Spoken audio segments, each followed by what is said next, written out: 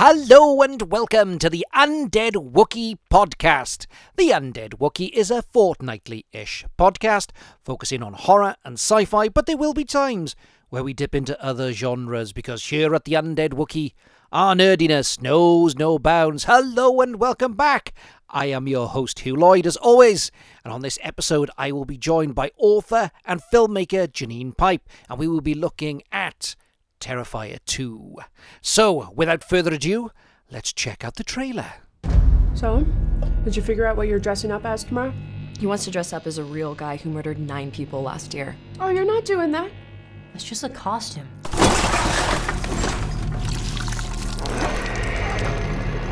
You think that guy's still out there? What's up with you and this clown all of a sudden? You're like obsessed. They never found his body. What if he decides to come back here? I wouldn't worry about it. Wait a minute, aren't you that guy from the costume shop? Sir, what are you doing? It wasn't me. He was covered in blood on his shirt and his hands when he got here. I'm telling you, it was him, Ellie.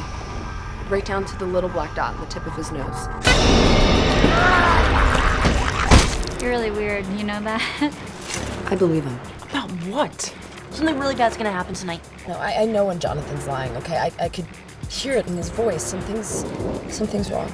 Look, we're gonna have fun. Stress-free environment. Yep. Speaking of surprises, kids, we have a very special guest with us today, all the way from Miles County.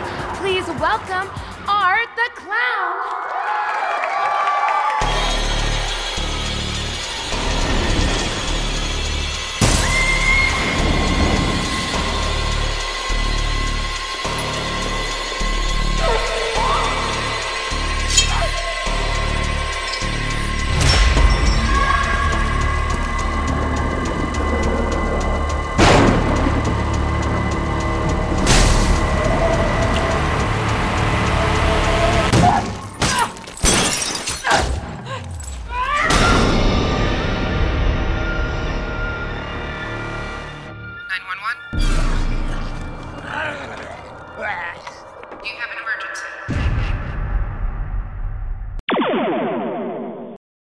And we are back, ladies and gentlemen, and I am joined, making her debut on the Undead Wookiee, the one, the only writer, director, producer, and just all-round wonderful person. Ladies and gentlemen, stamp your feet, jangle your jewellery, and give it up for the one and only Janine Pipe.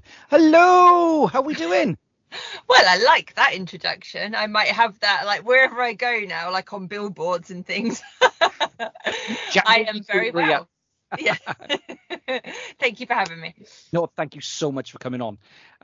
Really, really excited to talk to you because, you know, you've got so many exciting projects on the go. Yes. You've got one of the most sort of active Twitter feeds of anybody out there at the moment. It's great because it's always like checking in. You've got some great stuff going on there.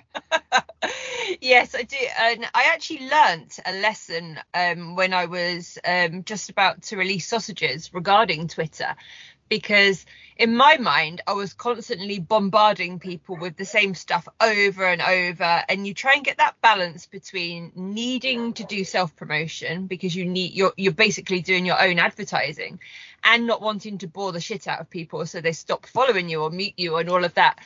And so I'd been talking about it for about 6 months kind of thing. And then when I actually came to release it, I did a post, and somebody who I followed and who followed me, so not just a random person, someone who we actively had interacted, said, I didn't know you were writing a book about dog soldiers.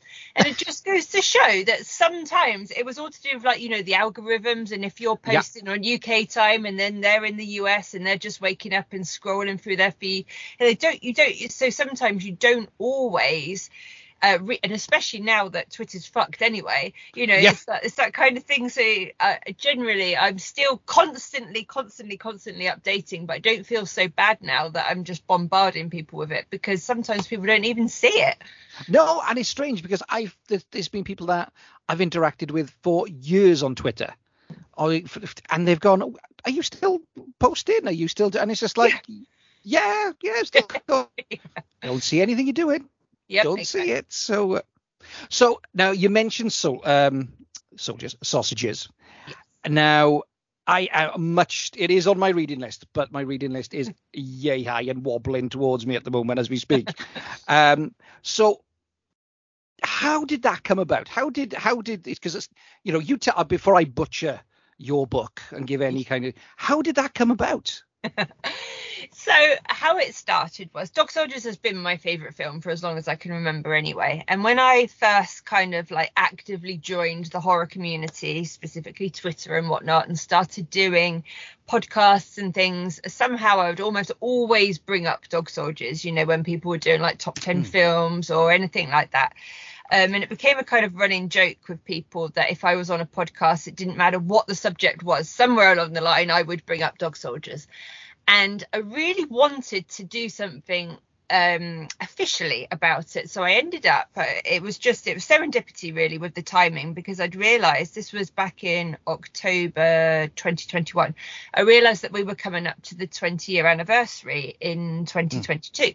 So I pitched an idea to Fangoria and said I would love to write a celebratory piece for the 20-year anniversary, because there was a wonderful piece written about it, obviously 20 years ago. And it would be really nice to be able to follow that up and do something. And Philip Fangoria is amazing anyway. He was like, I love the idea, but let's make sure that we get some really nice photographs and that you can talk to Neil and some of the guys. So it won't just be why Janine Pipe loves Dog Soldiers. Let's have, a little bit from Neil and Sean and whatnot as well. If you can get that, then it's a go. So then all of a sudden I'm like, I could be writing this amazing piece, but now I've got to speak to Neil Marshall. Now, Neil is like an idol for me. He is like literally sort of like God in so many ways. And I was like, I've got to talk to Neil Marshall. First of all, how do I talk to you? You can't just pick up a phone and say, oh, hi, Neil Marshall. So I managed to get hold of his agent and he was really up for it, which was lovely anyway. And he managed to put me in touch with Sean and Kev McKidd and Darren Moffat. And basically we wrote this really, really nice piece for Fangoria. But also, when you're writing a piece like that, you're limited, obviously, so it was only 2,000 words. And it was obvious just from those very short communications that I had with those guys that there was so much more that could be told. So I actually said to Neil, this was probably around about December 2021. I pitched the idea of writing a biography about him. I said it would be really interesting for me as a huge fan of Dog Soldiers, but all of your work, your entire body of work. It'd be really interesting for me to be able to talk to you about all of this, and we could go a little bit more in depth into all the films. And because Neil's a cheeky bugger, he said, oh, that sounds really nice. Anyone would be flattered. He said, but I've just read You've Got Red on You, the Shaun of the Dead making of that Clark Collis wrote. And he said, and when I was looking at that, I thought, wouldn't it be nice if somebody could do something like that for me for Dog Soldiers? So let's do the biography at some point, but how would you like to write a making of on Dog Soldiers? And I think, like my jaw kind of like hit the floor. I was like, me write a book on my favorite film with my favorite director? Yes, please. And it just completely. And I think because I went into it with two things. One, obviously with Neil's blessing, so he could get me all of these contacts and be like, oh, so-and-so, can you speak to Janine? She wants to interview for such and such. But also we very much went into it that, again, I wanted it to be a celebration of the film. I was very clear that I wasn't a journalist. I wasn't looking for any dirt. I didn't want any behind the scenes stories of where they were all arguing and someone almost walked off the set. I don't think there was any of that, but I didn't want to know any of that. I just wanted some fun stuff. I wanted some, to hear about the camaraderie on set and all of that. And as soon as people know, cause obviously people like Kevin McKidd, he's like very famous now because he does Grey's Anatomy and all that kind of stuff. Yes. And they're obviously quite guarded, but as soon as they know that you don't want any of the shit on them, you just want to have a chat with them and reminisce and whatnot, they were so open to talking about it. And they thoroughly enjoyed it as well. They all said to me it was a step down memories lane. And they were like, oh, I haven't talked to so-and-so for years. Please say hi to him for me and all this kind of stuff. And it was just wonderful. Sometimes I'd be typing away at like nearly midnight. My husband would be like, do you think you better come to bed now? And I'd be like, wow, I can't believe the time has flown, because I was enjoying working on it so much. Yeah, it was just amazing. That's wonderful. That's almost like it's the perfect storm, isn't it? Yes. It is the absolute perfect storm. And what a fantastic film. Yes. What a fantastic film to talk about. I was really lucky I got to see Dog Soldiers by chance in the cinema. Oh. And it was just by pure accident. And I managed to talk a group of my friends to go. I think they wanted to go and see some other shit, quite frankly. There was something very, very, and I was just like, oh, well, it's a shame that we can't, but this is showing. Yeah. And it was mind blowing. It was wonderful to see it. Yeah. And strangely enough, we haven't actually covered it on this show. So I'm sure at some point you may be getting another message out of the blue. Yep. And we may be able to twist your arm to come back, depending on how this one goes. Yeah, he says. I should think so. Now, as well as that, you've also taken the plunge into writing and directing yourself. Yes. How are you finding that? Oh, I absolutely love it. Because I've been writing prose and short stories and whatnot for quite a while. But the film side of things, although I've always enjoyed cinema and I've always been interested in, like when you get a DVD, you watch the film, you love it, then you stick on the behind the scenes stuff or you listen to the director's commentary. And I've got several. One of my favorite behind the scenes book is a Terminator 2 one that I got when I was a teenager, that's like almost like falling apart. It's been thumbed through so many times, but I never ever considered doing it myself. Not that I didn't have the interest in it, it just never seemed to be something, I don't know anybody that works in film whatsoever, so there was never kind of that, oh, can you come down and help me on set with something? There's just never the opportunity. But then when I was writing Sausages, and obviously getting more and more in depth about different bits and pieces and whatnot, and had a very long conversation with Sam McCurdy, who was the DOP, who didn't mind me asking these ridiculous questions like, what on earth does a DOP even do? For someone who completely... That is not a silly question at all. Many a famous director has probably asked that question. Yeah. I'm joking. I am kidding. All DOPs work incredibly hard. So, and actually going in and finding out all the nitty gritty, and like all of a sudden he was telling me about camera angles and all of this kind of stuff, and this that you can do, and the lighting, but then all these sort of things. And rather than kind of like bamboozle me with it, I was like, this is really interesting. I'm actually really interested in this. And there's only so much you can do from listening to. I absolutely love the movie Crypt with Adam Green and Joe Lynch. I listen to that religiously. Obviously, they go very in depth with films and directors and things. So I've been listening to lots of bits and pieces. But there's only so much you can learn or experience from listening to things. I needed to do something. Yeah. And the first thing that I needed to do was do something extremely low budget and extremely low key. Because if I did it and I absolutely hated it, or I was absolutely shit at it, because, you just never know. I didn't want to have blown thousands of pounds of probably somebody else's money to be really, really awful at what I did. So the first thing that I did was I'd made some different friends who actually were filmmakers, again, via Twitter. Sam Mason Bell of Trash Arts was my DOP, and then we got some actors in and different bits and pieces. And I just felt that was her, which I just filmed literally in my lounge. Because again, I like things like with childcare and whatnot, because I've got a daughter and we just had a puppy at the time. There was all these different bits and pieces, which meant that actually doing it in the house made it far easier, obviously, but less expensive and all this kind of stuff. So we just brought up the camera, we got the lights, we did everything properly. So I shot list it, I storyboarded it. I had my friend Becca was my assistant director, so she was like, right, okay, we're doing this scene now. We did everything properly, but just very, very low key, and I absolutely loved it. I learned a lot of lessons from it.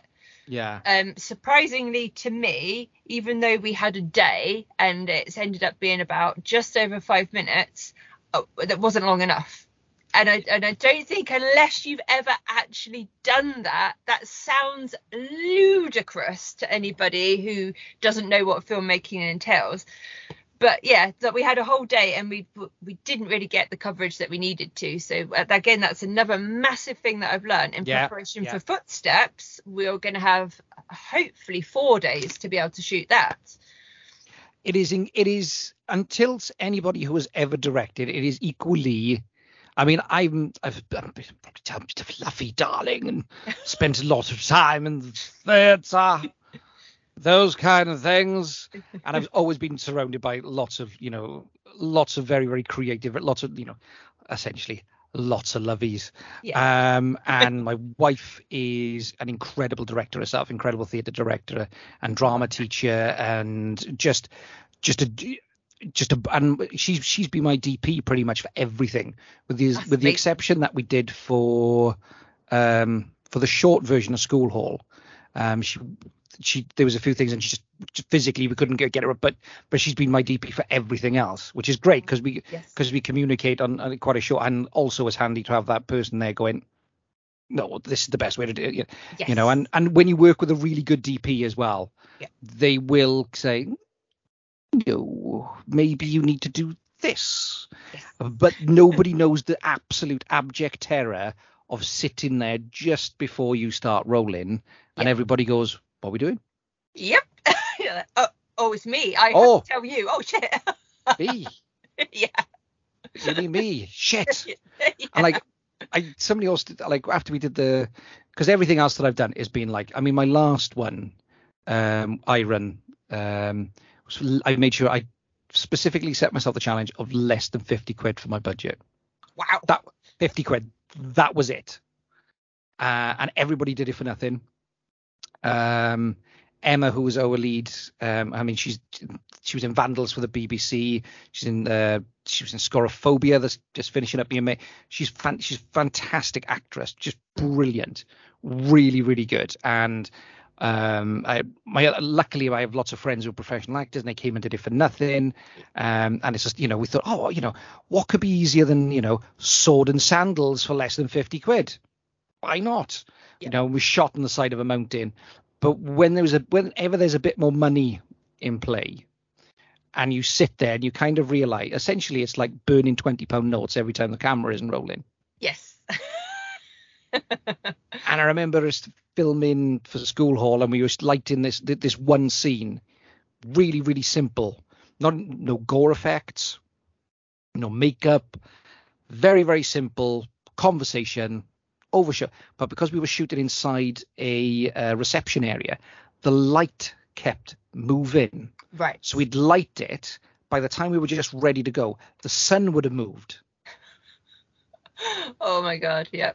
And so we would. So it got to the point where we sent one of the makeup effects artists. They had their kids with them, and it was like, right, here's a tenner. Go buy as much tinfoil as you can possibly get your hands on, and we just blacked out all of their Brilliant.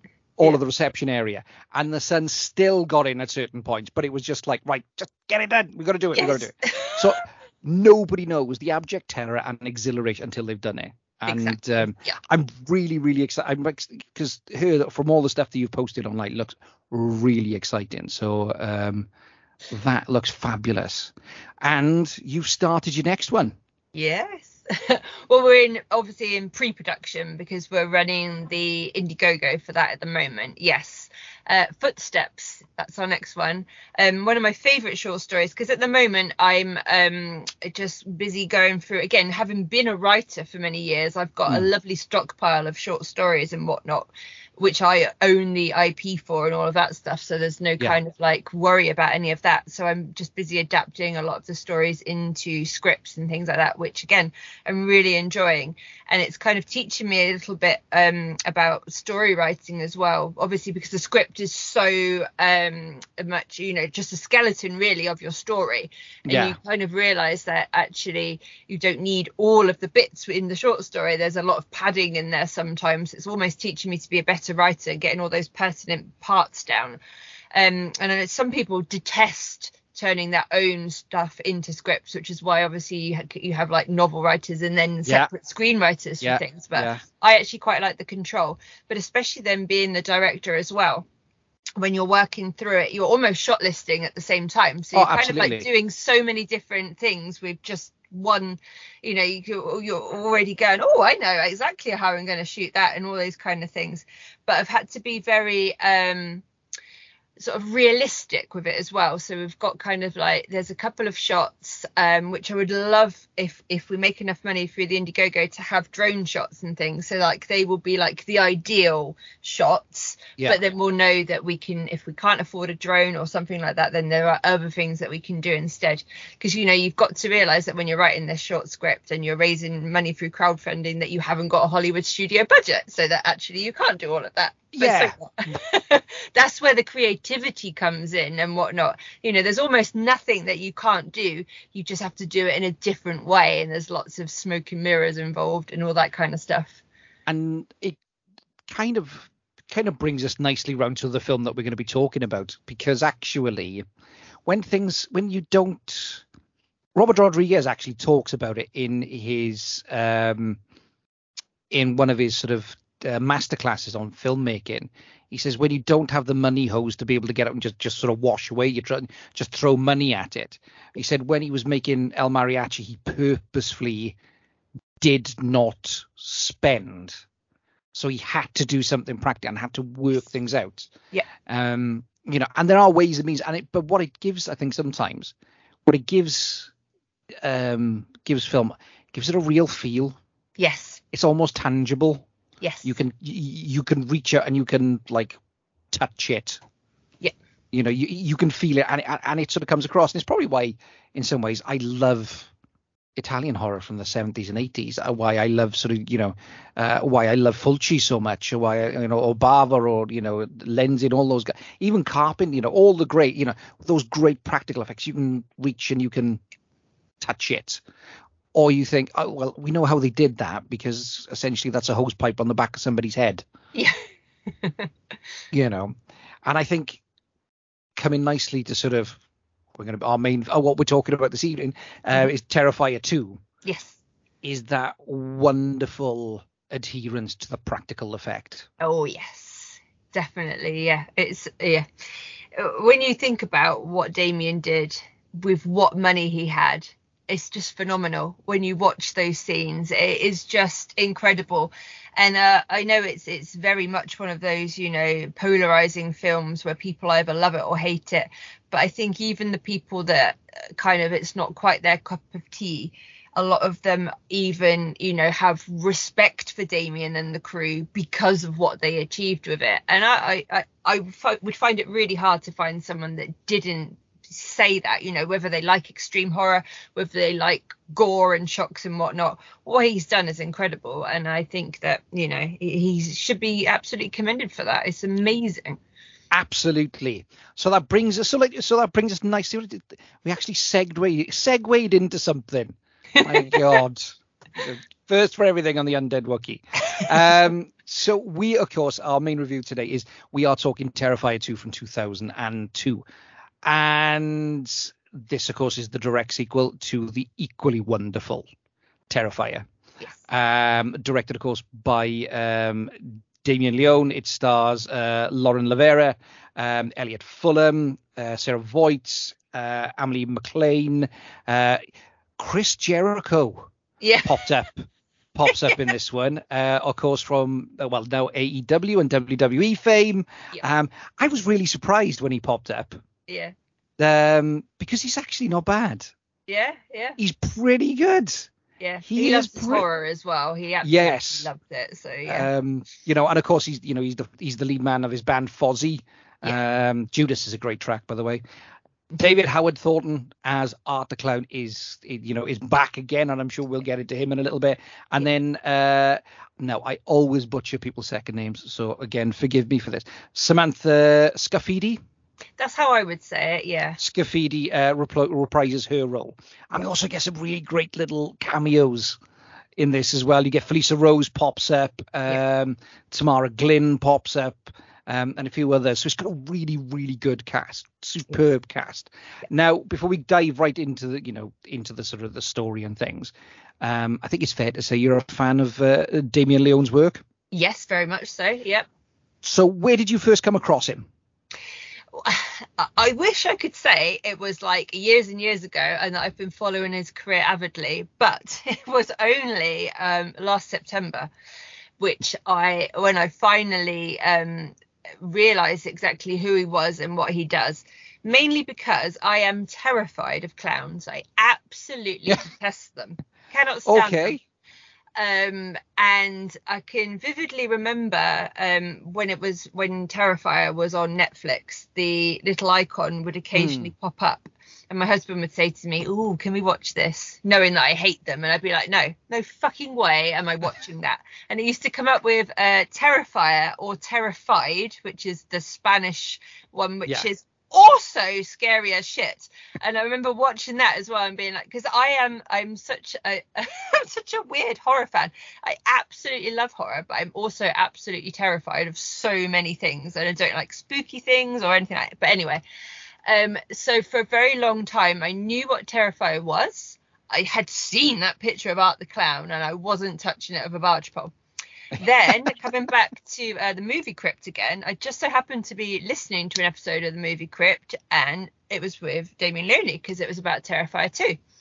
And as I was listening to him talk, I was thinking to myself, wow, this guy sounds really, really interesting. And he has this really interesting background of, growing up and watching the 80s horror very, very young, but instead of being scared of it, finding a real interest in it with the practical effects and like his hero being Tom Savini and all this kind of stuff. And then this really kind of almost like heartwarming tale of the fact that he couldn't go to film school, but his mum gave him some money so that he could practice making the effects at home. And she would, walk into the bathroom and there'd just be blood everywhere. And he'd be like, "It's all right, mum, just practicing another gag," kind of thing.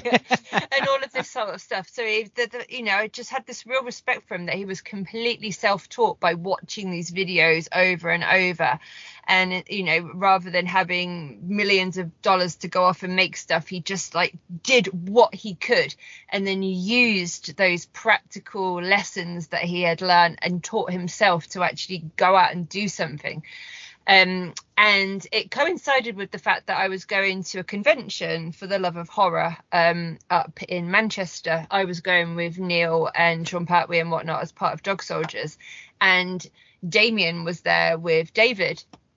And I really wanted to be able to go and talk to them and to be able to say, something about the film, but I still wasn't quite brave enough to watch it. So when I actually met Damien, I was like, "Hi, I'm a really big fan, insofar as I'm a really big fan of you and what you have done, but I haven't actually been, I'm always honest. There's no point bullshitting people because they will find out and they won't appreciate it." So I said, "But I haven't actually watched the film yet because I'm too frightened." And David was there, obviously, as David, not as Art the Clown. And he is the nicest. Well, Damien's lovely as well, but they're both so lovely. And over the weekend, we had a few conversations and I was like, right, that's it. I now can imagine David rather than just seeing him as Art. Yeah. So I'm going to watch it. And I absolutely loved it. So watch obviously Terrifier first, and it was, yes, he is creepy exactly as you want him to be, but he's also funny, and just the film was brilliant. And then it coincided with that Terrifier 2 was just being released on DVD here. So we got that straight away and watched it. And again, just like my jaw was on the floor of just how good it was and how amazing the effects were. And I loved the story. And there were certain parts where my husband and I would just look at each other and just burst out laughing because it is funny. There's certain bits of it which are really funny. It is. And I think sometimes people have kind of overlooked the dark humor in this one, because everybody kind of focuses on people were being sick, people were passing out, and people probably were, but lots of that is, it's very interesting, when you think about sort of particularly film criticism within the UK, and particularly mainstream film criticism in the UK. And I think unless it is, somebody with a giant parrot or pigeon stuck on their arm crying into a kitchen sink in a flat in Grimsby or something, we tend to be a bit sniffy about horror. But actually, this is a really bloody funny film. It is, yeah. It's very funny. And there's, no matter, and I mean, this does get extreme. It does get extreme at times. But unlike, say, something like Eden Park, where that gets extreme and there's a gritty realness. There's a wink and a smile and a nudge to the audience. Yes. And that does kind of, I wouldn't say it softens the blow, but it does allow you to relax into it. Yes. A little bit. There are moments in this where you are going, oh my God. It's like the first time in the first, I remember sitting there watching the first one and seeing the character's name, forget, where she's upside down. Dawn. Yeah, Dawn, where she is upside down for the first. I remember watching that and thinking, holy fucking shit. Because I kind of knew what was coming. Yeah. Before it, and then you see it. Yeah. Because it is, but at the same time, it is a really clever film. Yes. And some of that is down to David Thornton's portrayal of Art the Clown. Yes. I don't know, we're going to jump around all over the place, people. So, and if, by the way, just so you know, there may be spoilers. So if you haven't seen the film, press pause, go listen to it, come back. Or if you're listening, tough shit, you're in now. Where Art has been resurrected and he needs to wash his clothes. Yeah. And he's sat there absolutely stark naked. Apart from the boots. Well, of course, health and safety, don't want to slip. Where he sat there stark as, and, the little girl appears for the first, of the pale first girl. And I think she's absolutely wonderful in this. Yes, she is. Yeah. And just terrifying. Yes. Really terrifying. And that moment where they, what I liked about that actually, and it does show the subtlety in terms of his performance, because obviously this one takes a bit of a turn, doesn't it, more towards the supernatural. But he actually appears afraid of her. The first time, there is that little glint, and then he starts pointing at the bullet hole in his head, and then they start playing patty cake. Yes. Together. Brilliant. And it's just sort of like it's such a good physical actor. Definitely, yes. Yeah. And apparently he spent a lot of time on tour playing the Grinch, and I think you can see all of that. That's what his background is in physical theatre and comedy theatre and whatnot. And he lends himself to it perfectly, but it never detracts from the fact that he's a fucking psycho at the same time, which just makes it perfect. And there is that sort of, I can't look, but I must. Yes. I can't look. I'm still here. There is, and it is a fantastic performance. It is wonderfully done. So how would you summarize the plot to the Terrifier 2? Terrifier 2. Okay. So, we have a brother and sister, and Sienna and Jonathan. And Sienna is going to a Halloween party, and she has made this beautiful like Xena warrior princess outfit kind of thing, and she's got this special sword which her dad gave her many years ago. And all we know about Dad really is that he appears to have had some kind of mental health issues and has passed away, but we don't really know much more. And Jonathan wants to go out for Halloween as Art the Clown because he's become obsessed with it. It's like a year later and he's reading all the stories and whatnot. And Sienna starts seeing Art the Clown. He appears in a costume shop that she has to go to because there's this huge fire in her dreams where we get the amazing clown cafe. Yes. I wonder what the food hygiene rating is there. Yes, I don't think it's very good. I wouldn't be going there myself. No. Run a mile. And within the fire in the dream, she wakes up and her whole room is really on fire. Mainly the only thing that has survived is this sword. So we're starting to think about whether there could be something to do with the sword. Anyway, she ends up going to the party with her friends, and Jonathan has a huge argument with his mum about a book that the dad had been filling in, like a scrapbook with all these pictures, and ended up being pictures in there of Sienna's outfit, of Art the Clown, and of previous victims and all of this kind of stuff, including we see a newspaper clipping of the Pale Girl. And that it turns out that she had been murdered at this fun house. So we've got all these little bits, sort of like expositions and clues and things that are coming together. And Art the Clown goes to one of her friend's house, and that's where we get the bedroom scene, which is Damien's. He had to up the ante on the kill of the first one, which was obviously Dawn being cut in half upside down like Bonehawk Tomahawk. And so Yes. how are you going to up someone being hacksawed down the middle? Well, you're going to make it the longest death scene in history. It is never ending. It is never ending.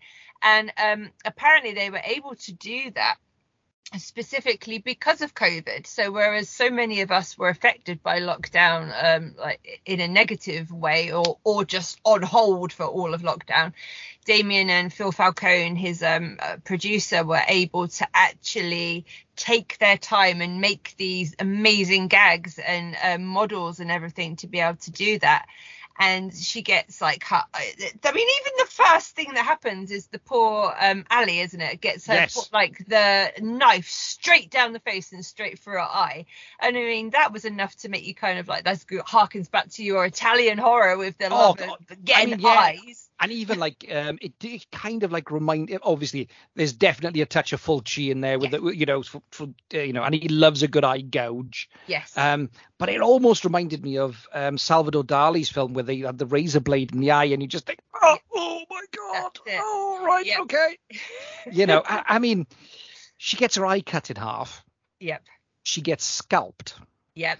And then you think, then he starts peeling the skin off her. Yeah. Her arm's her arm is broken.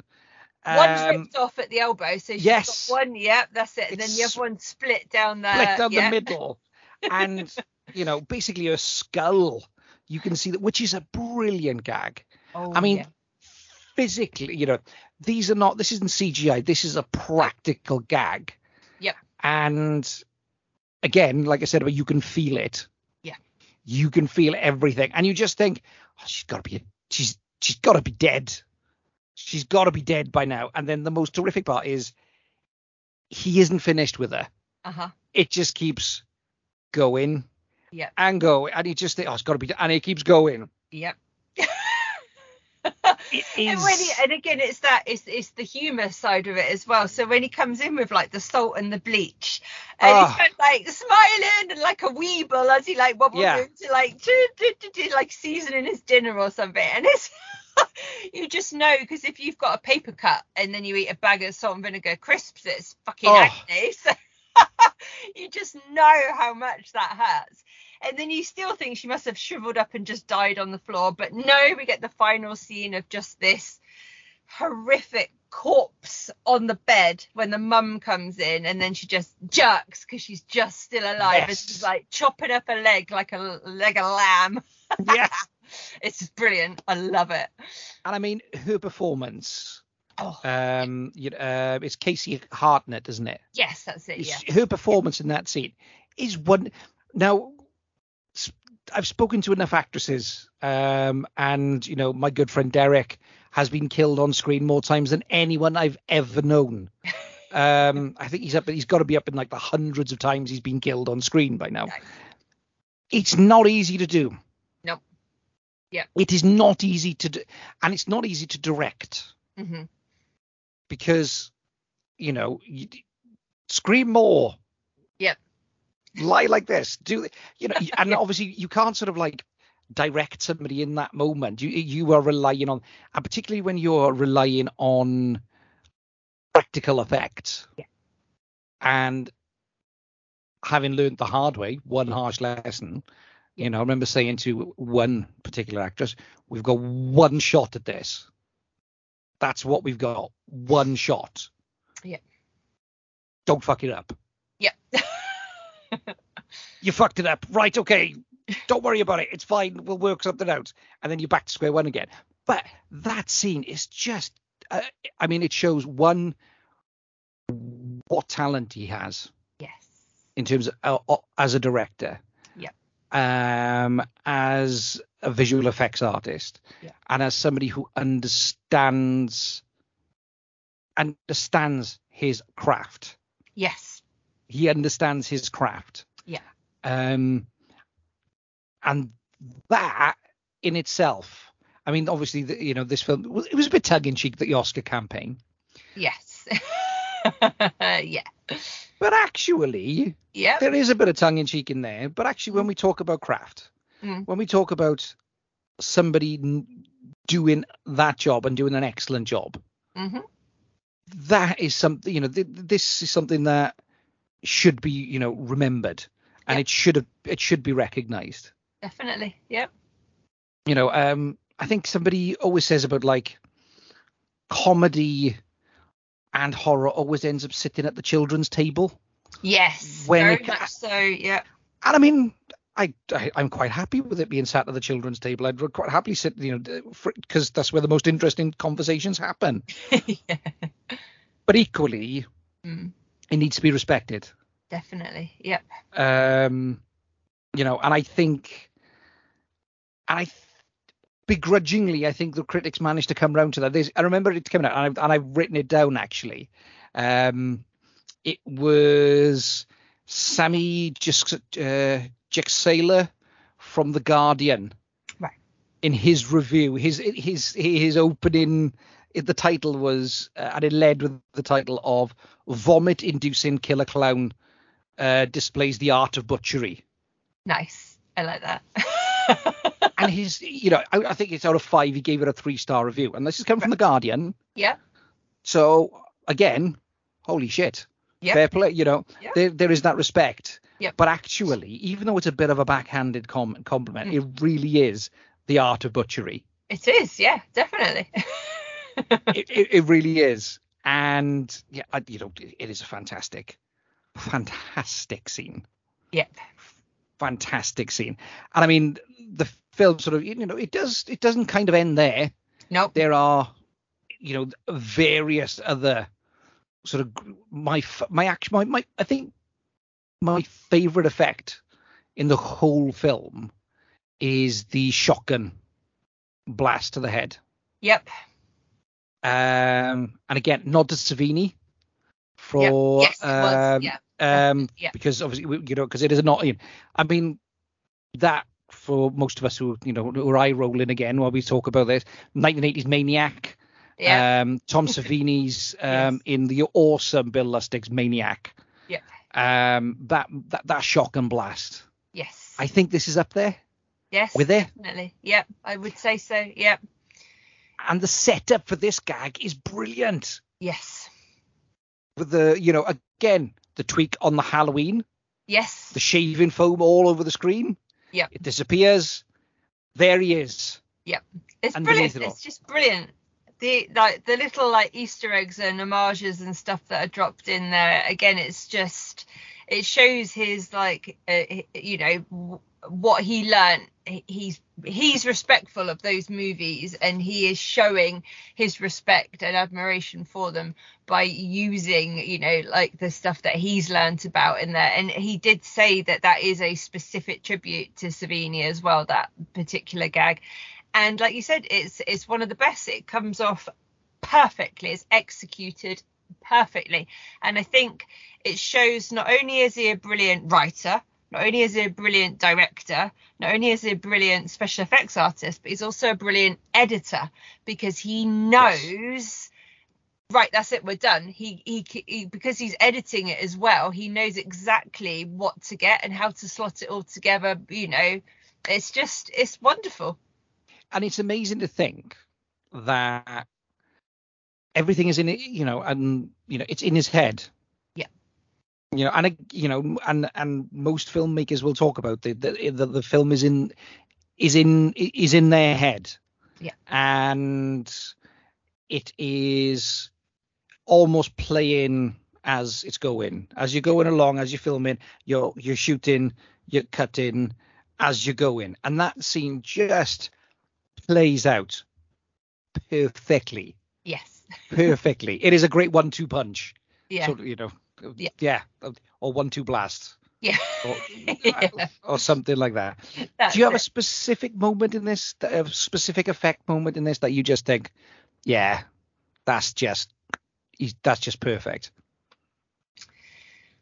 I think one of the, and it isn't even a kill moment, but Sienna being in the water thing. So like the Houdini type homage, basically there. Not only again because it's very obviously, you know, Lauren doing that, which is just an amazing feat, and the fact that they built, again, Damien and Phil built that themselves just in like his back garden or something crazy. Imagine being those neighbours. Yeah. Do we call the police now or later? But I'm also added to all of my other hundreds of millions of fears. The fear of drowning for me is very, very real. It's one of my big things. So seeing her in there, I was like hyperventilating at the same time kind of thing. And I just thought it was just brilliant. Again, just with the amount of money that they had to have built that.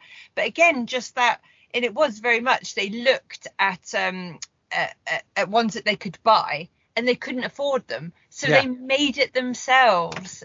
And it's just like, that's outstanding, you know. It's just like such respect to be able to do that.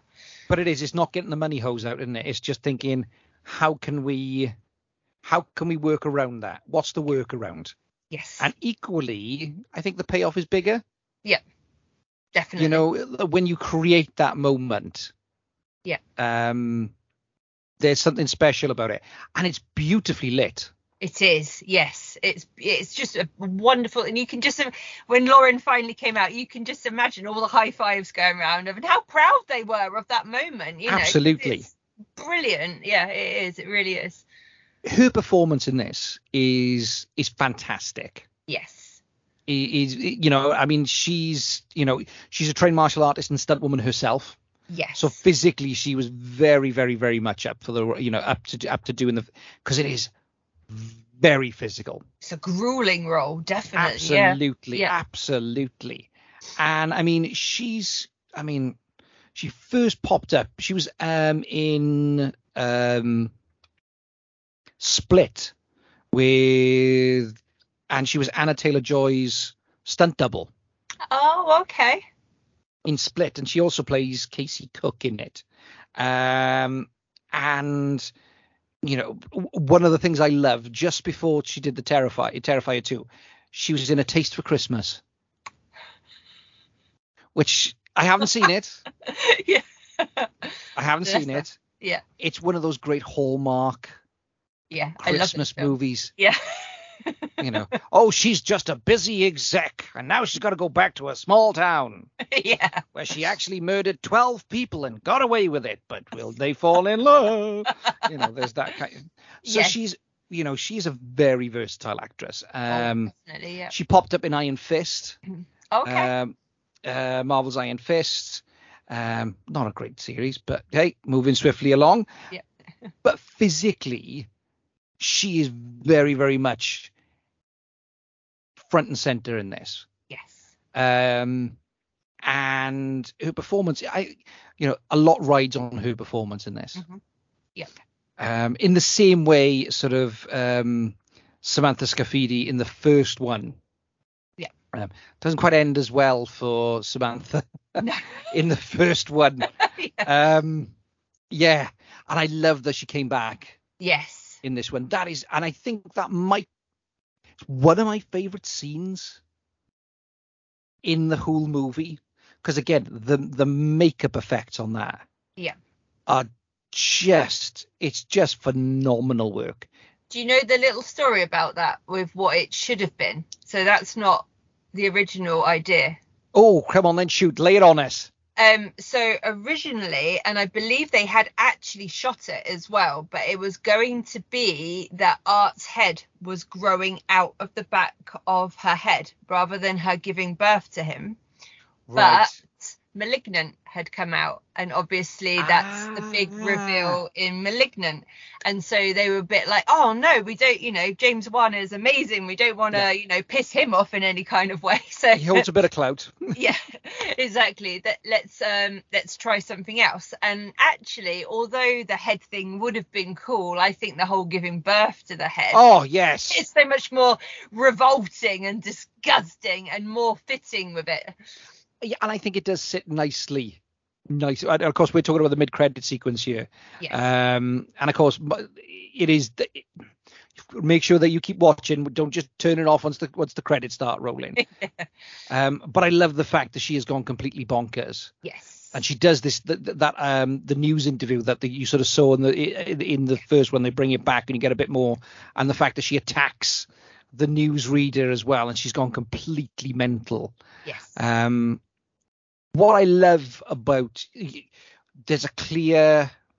It's not like where you get some sequels where it feels completely different to the second one. There's very much a universe. There's very much a world that these characters inhabit. And you can almost sort of, when you talk about sort of shared universes and particularly where we talk, I bang on about this all the time to all my students as well, is when you talk about like mise en scene and sort of, you look at the lighting, you look at the props, you look at the position, where you are with this. When you were in the world of the Terrifier. Yes. It feels like that. But also, I think it's fair to describe Damien Leone as an auteur. Yes. In that, in the truest sense of the term auteur, because people bang around, throw that about left, right, and centre. But when you're watching one of his films. Yes, very much so. Yeah. You know that the effects are well crafted.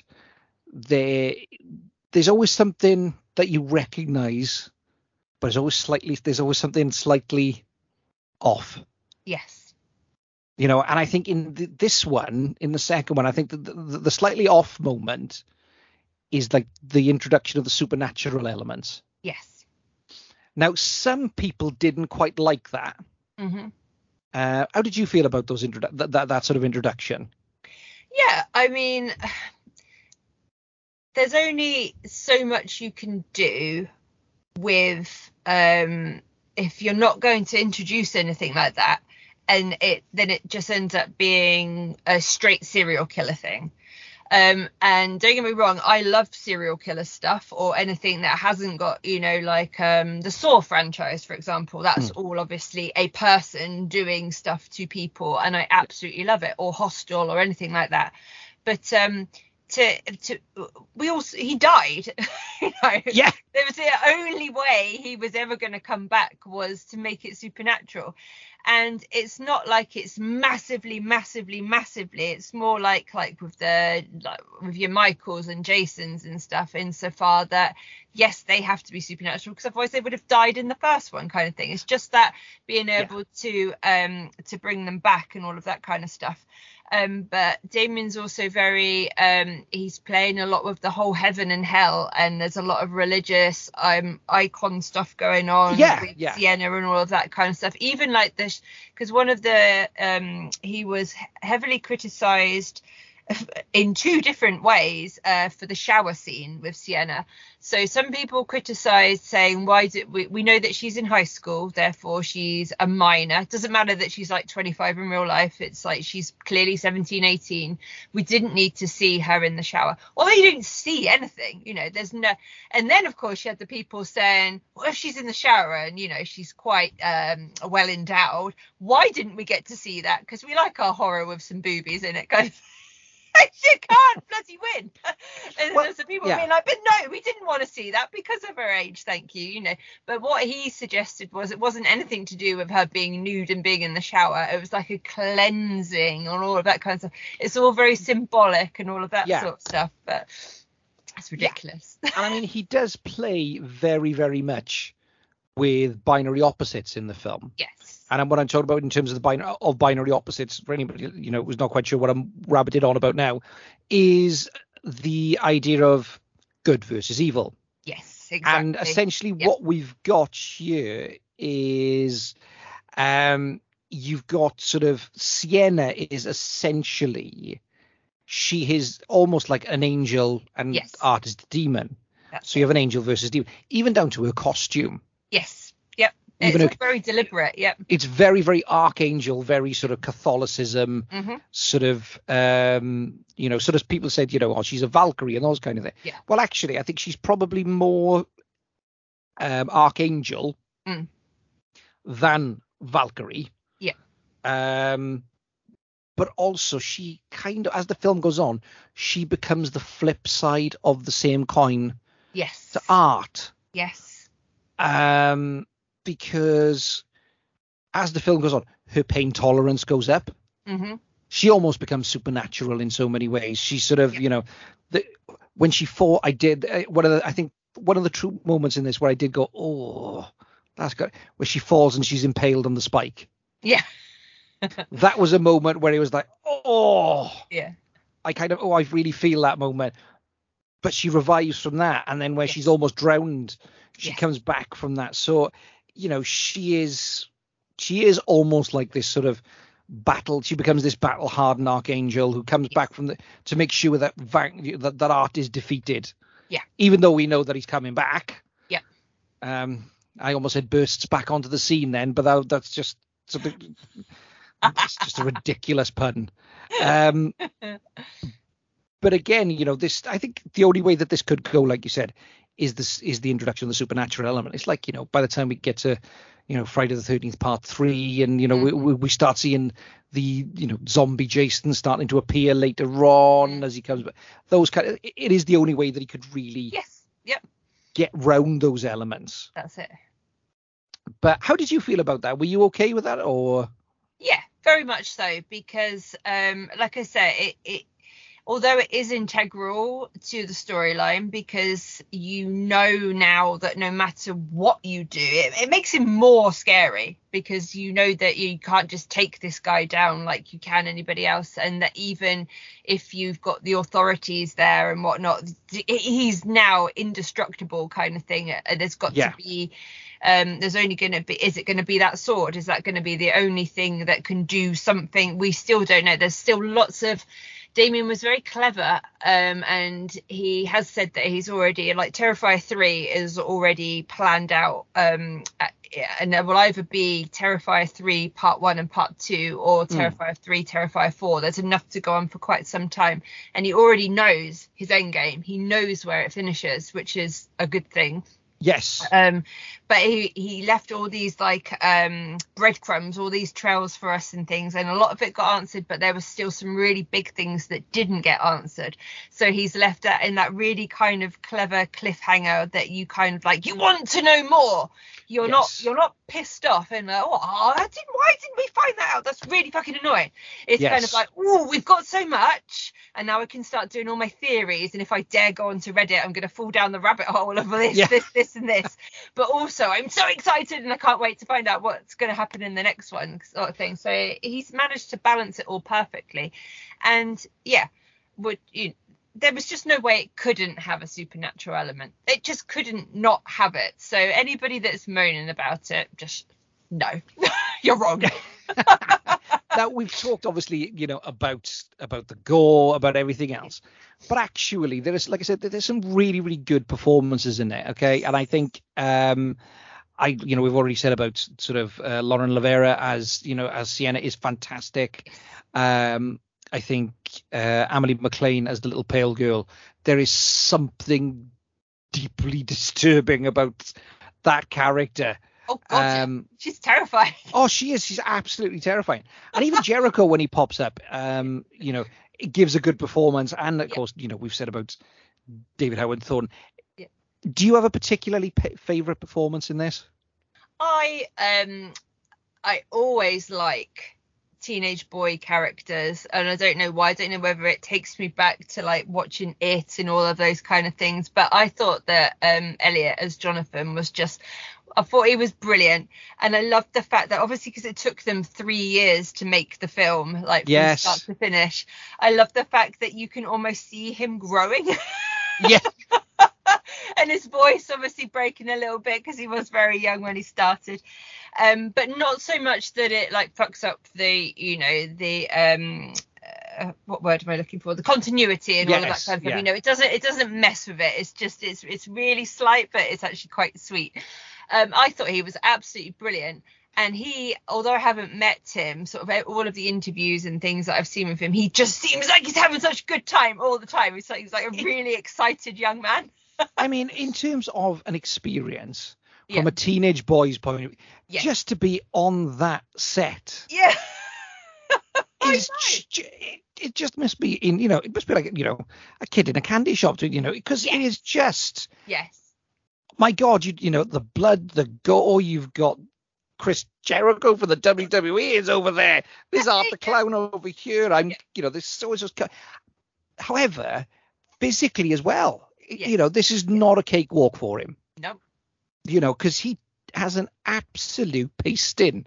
Yes. Nobody comes out of this film unscathed. No. Unscathed at all. And I think his it's quite to be the younger brother character or the younger child character in any horror film is really difficult. Yes. Because if you watch any Italian horror, all you want is the annoying child character to be chopped up first, just so they shut the fuck up. I mean, there are I want a full cheese. It'll come to me. But there are so many, and they have this, and they dubbed so badly. Yes. So badly. But he pulls it off. He really does pull it off. And I mean, he's, to be fair to him, he has got a fair old career in him. I mean, he's sort of, he was in the Calling. He's got, the Terrifier 2. He's done lots of TV. He's a talented actor. Yes, and he had some really emotional scenes as well, like obviously the stuff with his mum and all of that, sort of like there was some real like heartbreaking moments where, sort of like from the arguments that they had, and when she slapped him and he was just like kind of thing, to obviously then finding the mum with her head blown off and all of that, and then everything that he goes through with Sienna at the end, and it's like, there was a lot for a young boy, which is what he was, obviously, especially as he started to portray. And absolute kudos to Elliot. He is very talented. I believe he's like a singer and like has his own he goes off and does like gigs and goes on tour and does all sorts of other bits and pieces as well. So he's got a good career ahead of him. And the other one is Sarah Voigt as the mother. Yes, she was great. Because you kind of like dislike her, but you can kind of sympathize where she's coming from. Yes. I mean, there is the classic trope of, no, I don't believe you. And then suddenly she finds out very, very quickly that they were telling the truth all along. There is that moment. The other great moment is Brooke's boyfriend, who he's left with a little bit less of him than he normally would. And again, he sort of, all the characters walk a fine line between being sort of, you can kind of like, there's a bit of humanity about them. Yes. You don't just get that sort of like, oh God, he's the the dirtbag boyfriend of the of the. I think the most dislikable character in the whole thing is Sienna's friend, who spikes her. Yes, yeah. And just takes no responsibility. You just think you'd be so angry. Yeah, you'd be so pissed off. Yep. You'd be so pissed off at that. But no, it is a great film. It's very well balanced. The cast is very well, and the writing is very good. It is, yeah. The writing, because sometimes things can be, you get to certain, so you watch certain genre pieces, and sometimes lines tend to go clang. Mm-hmm. Whereas there's a flow to it. Yeah. And again, he that was one of obviously the criticisms of Terrifier 1. Was that the writing was not as good as it could have been, Yes. People's opinion, I think, but anyway. Yeah. And Damien is one of these people that it makes me shudder to think about it, but he actually reads all of like the comments on things and reviews and stuff and takes it all to heart, which is just, as someone who has stuff out there for public to comment on, makes me kind of shiver to be thinking of reading all of those stuff that people have to say about you. because everyone loves to criticize. But anyway, Oh yes. he really took it to heart that people were saying about the writing wasn't as good as it could have been, and that the characters were perhaps a little bit two-dimensional, and he really worked on that, and that was one of the big things that he wanted to make sure came across in Terrifier 2, that there was a specific storyline that was easy to follow, and that the characters were very real, but also that you could have enough to care about them. And I think he just got it spot on. Just absolutely. Yeah, absolutely. I think. I mean, there's another. Have you seen Christmas Bloody Christmas? No, that's the new. That's the new. Yeah, with David Harbour. Is it that one? No, Daniel Phillips. Daniel Phillips. Are they robots? The robot one, yeah. Yes, yeah. It's on Shudder, isn't it? Yeah, I haven't seen it yet, but yeah. Now, there is... It's great. It is really, really good. But the one thing that kind of I found quite difficult at times in it was the dialogue was so... And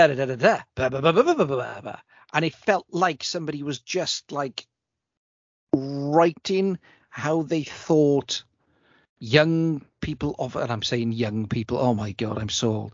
Come on, Grandpa. How people of a certain age would speak. Yeah. And it's quite jarring at times. And I really enjoyed Christmas Bloody Christmas. I thought it was fantastic. I really enjoyed that film. Yep. But there were moments in that where you're just like, oh, it's kind of taking me out of that. But I never got that with Terrifier 2. I didn't get that. I think you get some more, like we said, compared to the first one, you get some more exposition. Yes. Which is nice because we are delving a little bit more into the background and we're learning more about our characters. But he doesn't make the mistake of making art too likable and too human. Yes. That's it. You know, we have to fear him. He has to still be this horrific entity that we don't quite understand. Yes. And it's the mystery behind him which makes it scarier, because he doesn't have like your Jaws or your Predator or something where it's just you don't quite see it until the end. You know who he is right away. Absolutely. You know immediately this is what he is, this is what he does. So you still have to be able to have that kind of mystique about him is really quite clever. And again, I guess that helps with the not being able to speak, because he's not going to be giving anything away. It just adds to that kind of like, who the hell is this guy? Yes. Yeah. And you know what made him? Yep. And even though we all want to know, would like to know what created him, I don't need to see that. Yes. Because the set, well, it's like I said earlier about peeling the curtain away and seeing the wizard behind it, you know, just pulling buttons and things, you know. And I think there is sometimes this sort of like almost, particularly with certain modern horror, to kind of humanize the monster, and where we don't need that. No. You know, we don't need because actually we need to fear them. Yes. Not just think, oh, babes. Exactly. That is actually, this is one of the tangents, my massive bugbear with things like that, and why I love werewolves so much, because for the majority of the time, people do seem to have kept werewolves quite kind of like as they should be. The terrifying creature that comes out once a month that can't control its actions and just is a nasty, horrific killer that will stop at nothing. Whereas a lot of your other monsters out there, specifically vampires and that kind of stuff, has gone down this like romanticized. But he sparkles. Yeah. Exactly. No, fuck that. I want See, my vampires are 30 Days of Night. That is terrifying. It's vampires. the feral creature, isn't it? Exactly. I mean, you know, okay, people will argue, well, what about Dracula? Dracula is a commentary on the foreigner coming over and stealing our women and sleeping with our money. But actually, as a horror fan, we don't really need that. I mean, that is great, and that is that classical story, that classical gothic story, and it works within that. But I don't need to know that, this vampire was bullied in school, and the kids were really awful, and they switched his full block out to factor 15 one day whilst he was there, and he shimmy and he shined all the way. Don't need to know that. Yep. Or I don't need to know, and I say this on most episodes, I'm a Rob Zombie apologist. Right. I don't need to know that Michael had an awful traumatic childhood. Mm-hmm. Don't need to know that, Yep. because it doesn't add anything to the story. Yeah. It doesn't add anything to the story. It doesn't bring that. And we've got to be, and I think sometimes we humanize the beast a little bit too much. Yes. Yeah. So there we are. Rant over on that one. Yeah. Now, moving forward, what are your hopes for the series? What would you like to see from the series? I've been asked this question several times, and my honest answer is I don't know exactly what I want to see, but I completely trust Damien's vision. So yes, I would like some kind of a resolution, as if he's adamant that he's going to end it in part, Terrifier 3 part 2, whatever. I would like there to be something that gets tied up all neatly with a bow right at the end of it. But what I want that to be, I honestly don't know, because I have no idea where he's going, and I like that. I like that I'm questioning, what can he possibly do? But not in that, what can he possibly do now kind of thing, not, in that kind of way. And so when we get to I'm so excited. What is Terrifier Part 8, Terrifier in space? Yeah.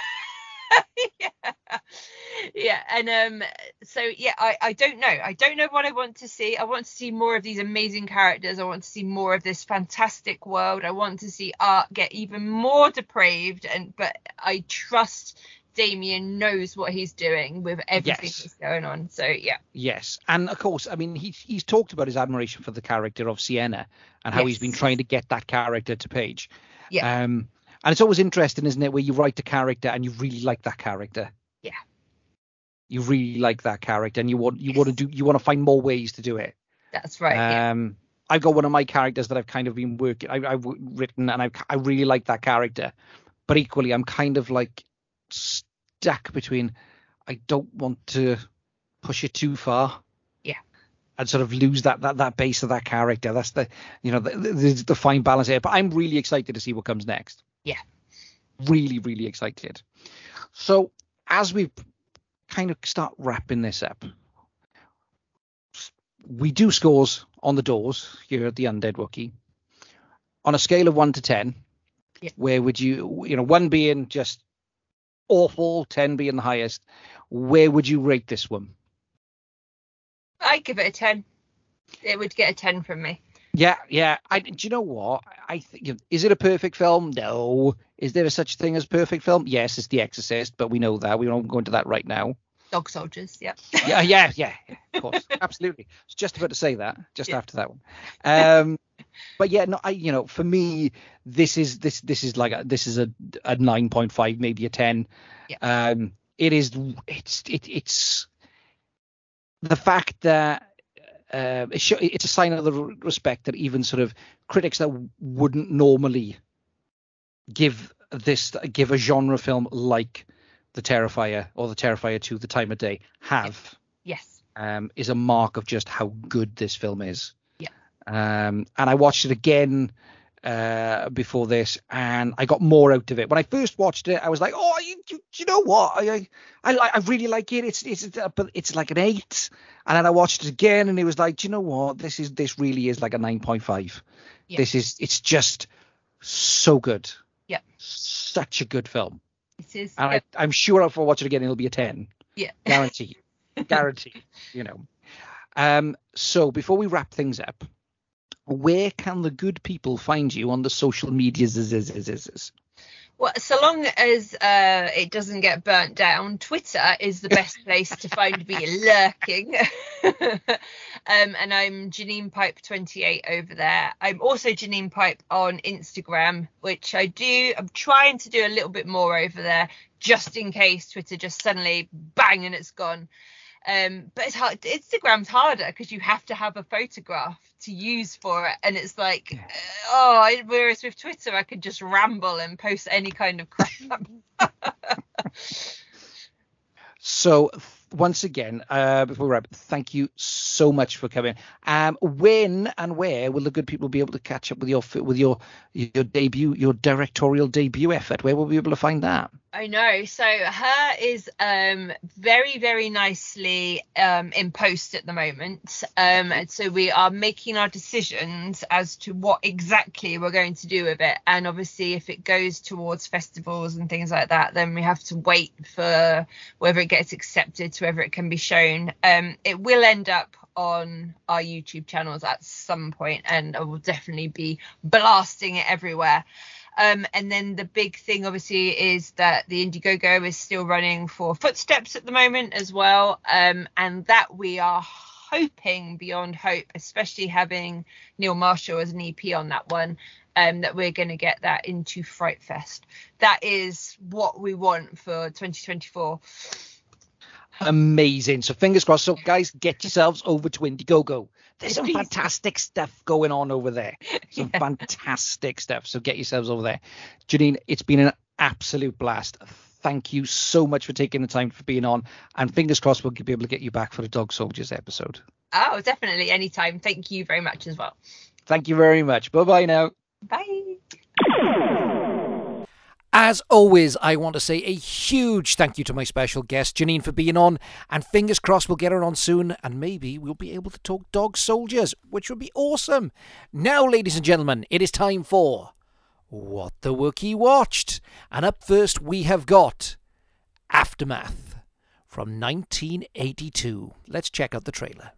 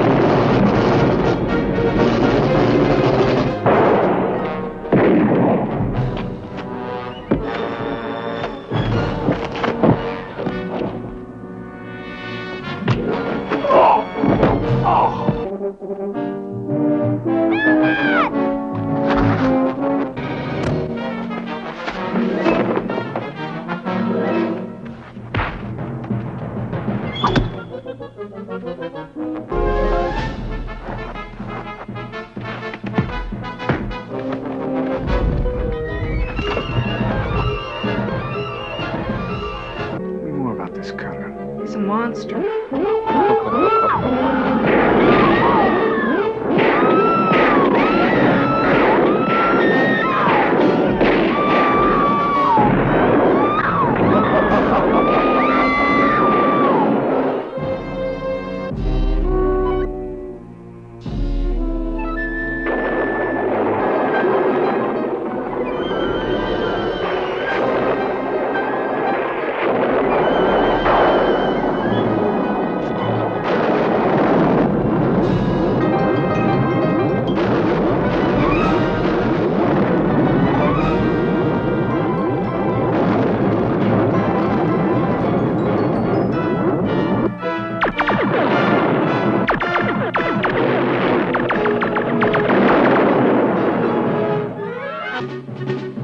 Just want to indulge in revenge, don't you? Justice.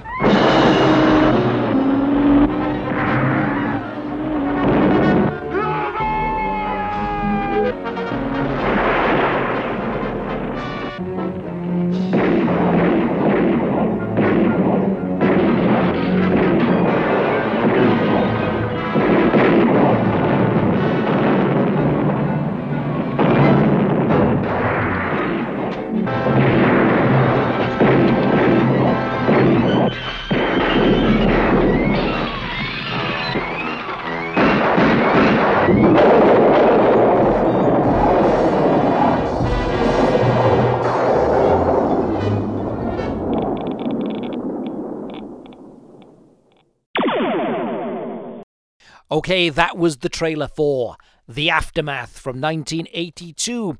The story behind this one is two astronauts return to Earth to find that it has been destroyed by a nuclear war. LA has been taken over by Cutter and his gang of outlaw bikers. Of course, they had to be outlaw bikers, didn't they, after a nuclear war? Cutter rapes and pillages, and there are also mutants thrown in. And Steve Barkett wrote and directed this one. He is also our star of the movie. So, like I said, it stars Steve Barkett as Newman, Lynn Margulis as Sarah, the legendary Sid Haig as Cutter, Christopher Barkett as Chris, Alfie Martin as Getman, Forrest J. Ackerman pops up. Now, Forrest J. Ackerman, of course, is the man behind Famous Monsters magazine and a legendary movie memorabilia collector. So it was fantastic to see him on there. Jim Danforth pops up as Astronaut Williams, and Linda Stigler as Helen. Now, I got to be honest with you, I cannot recommend this one high enough. It is so much fun.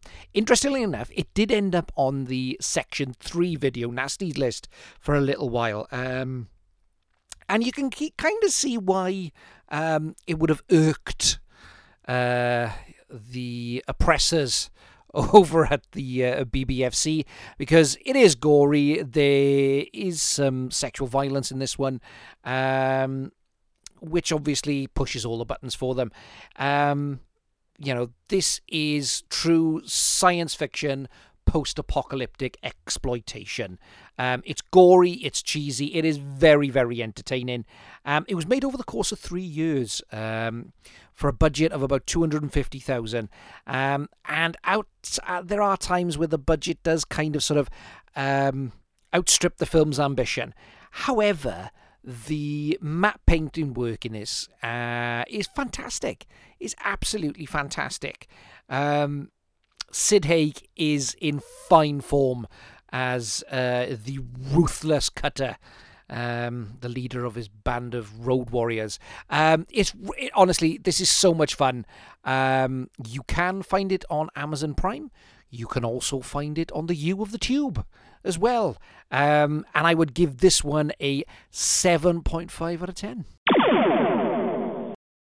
Okay, up next we have got Blood Red Sky from 2021. Let's check out the trailer.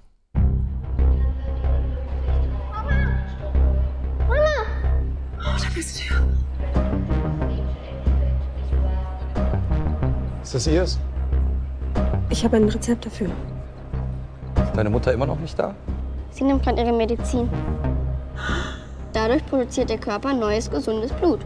Aber in Amerika gibt es einen Arzt, der kann sie wieder gesund machen.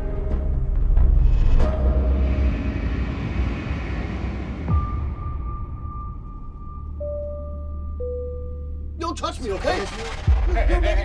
Was ist denn los? Ladies and gentlemen, as you can see, we have control of the plane. Ist alles gut, Mannschaft? We want this operation of ours to go off without a hitch. If not, Elias! use your imaginations. Und mein Sohn.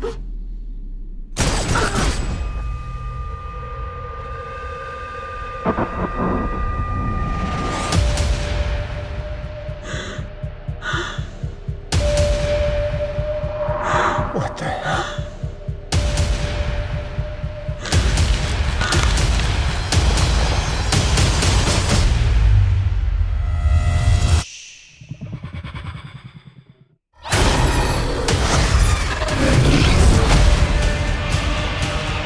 Hast du Blut getrunken? It's the only way to stop them. Or they're going to kill everyone on board.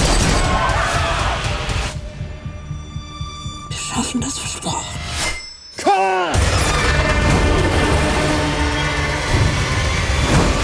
They're turning. She wants to get away from the sun. Let's give her some.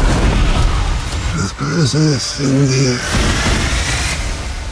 Du kannst es nicht raus.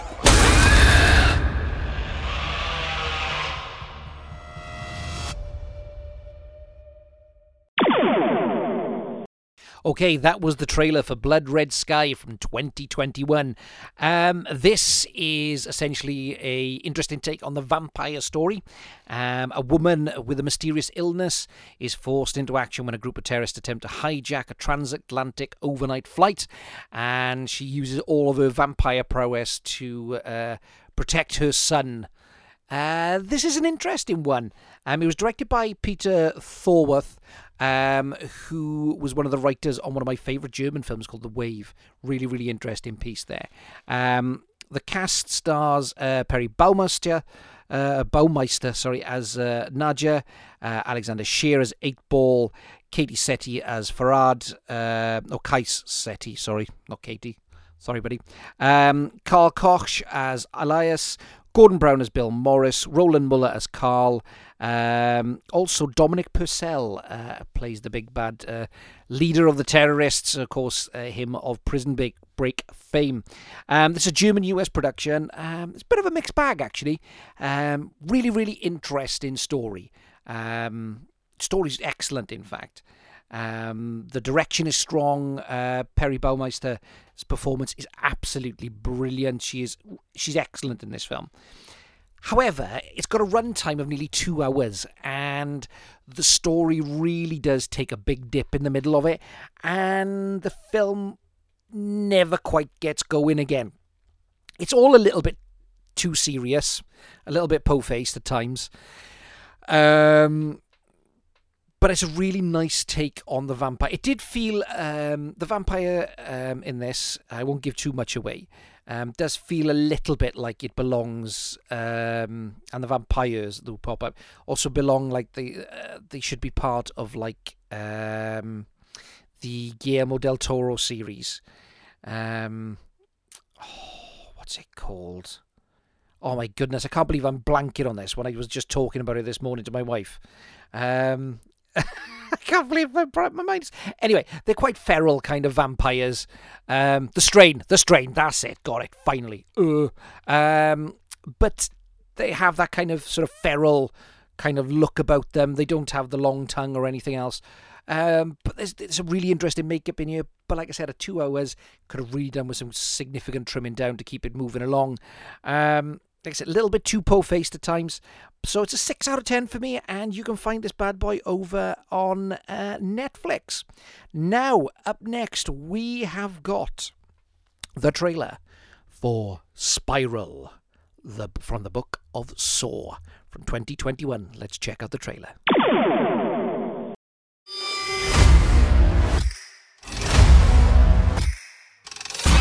Get everybody out of here.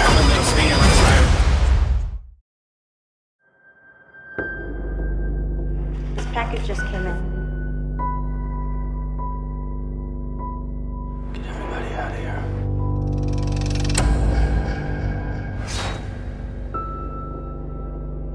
Play me.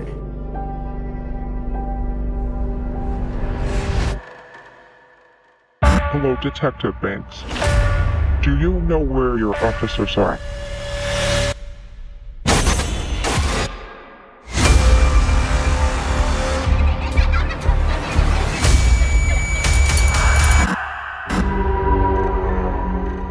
Jigsaw? Wait, I thought the Jigsaw killer was dead.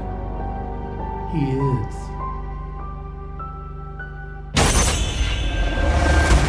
Find him. They're hours, not days. How can I catch this guy? If there's nobody on the force, I can bust! You can't do this alone. Whoever did this has another motive. Something personal. When was the last time you saw your father?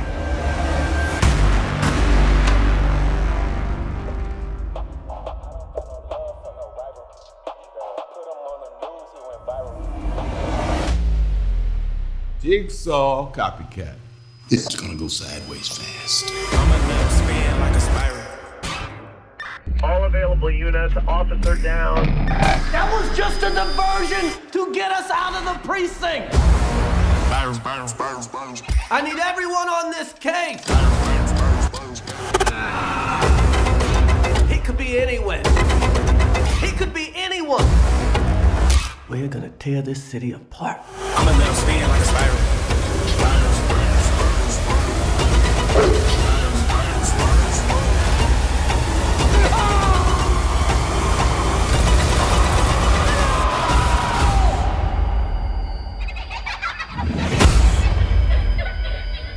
Hello, Detective Banks. When was the last time you saw your father?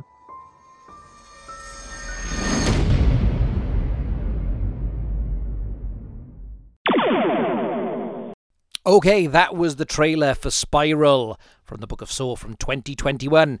And this one is a criminal mastermind unleashes a twisted form of justice in Spiral, the terrifying new chapter from the Book of Saw. Directed by Darren Lynn Bozeman. It stars Chris Rock as Detective Zeke Banks, Max Milligan as Detective Willem Schneck, Samuel L. Jackson pops up as Marcus Banks. And this is very, very much same old, really. It's another installment in the Saw franchise. It also, what's interesting, I think, is it sort of marks the return of Chris Rock to more serious and more dramatic roles. And he can do it. I mean, people forget that, he played Pookie in New Jack City, a crack addict, and there were some really, really heavy moments in that. And he was really, really good there. So he can pull off the dramatic.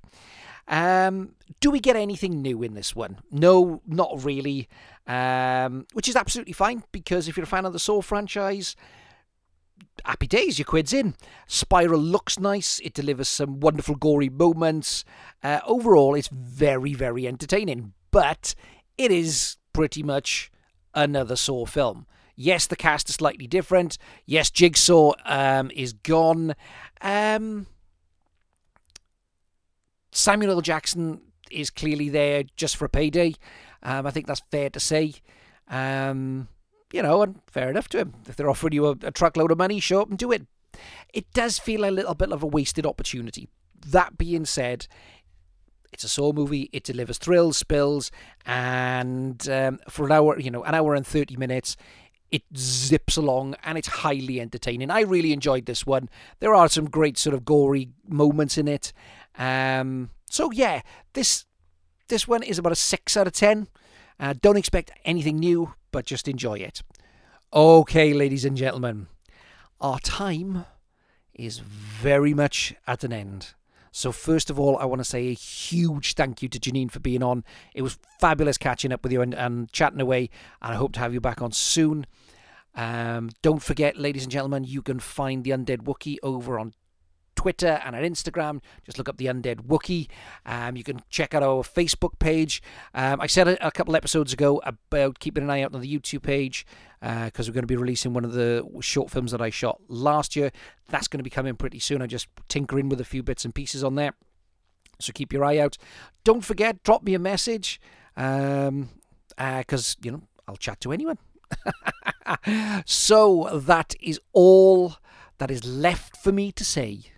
In the immortal words of Count Dracula, good night out there, whatever you are.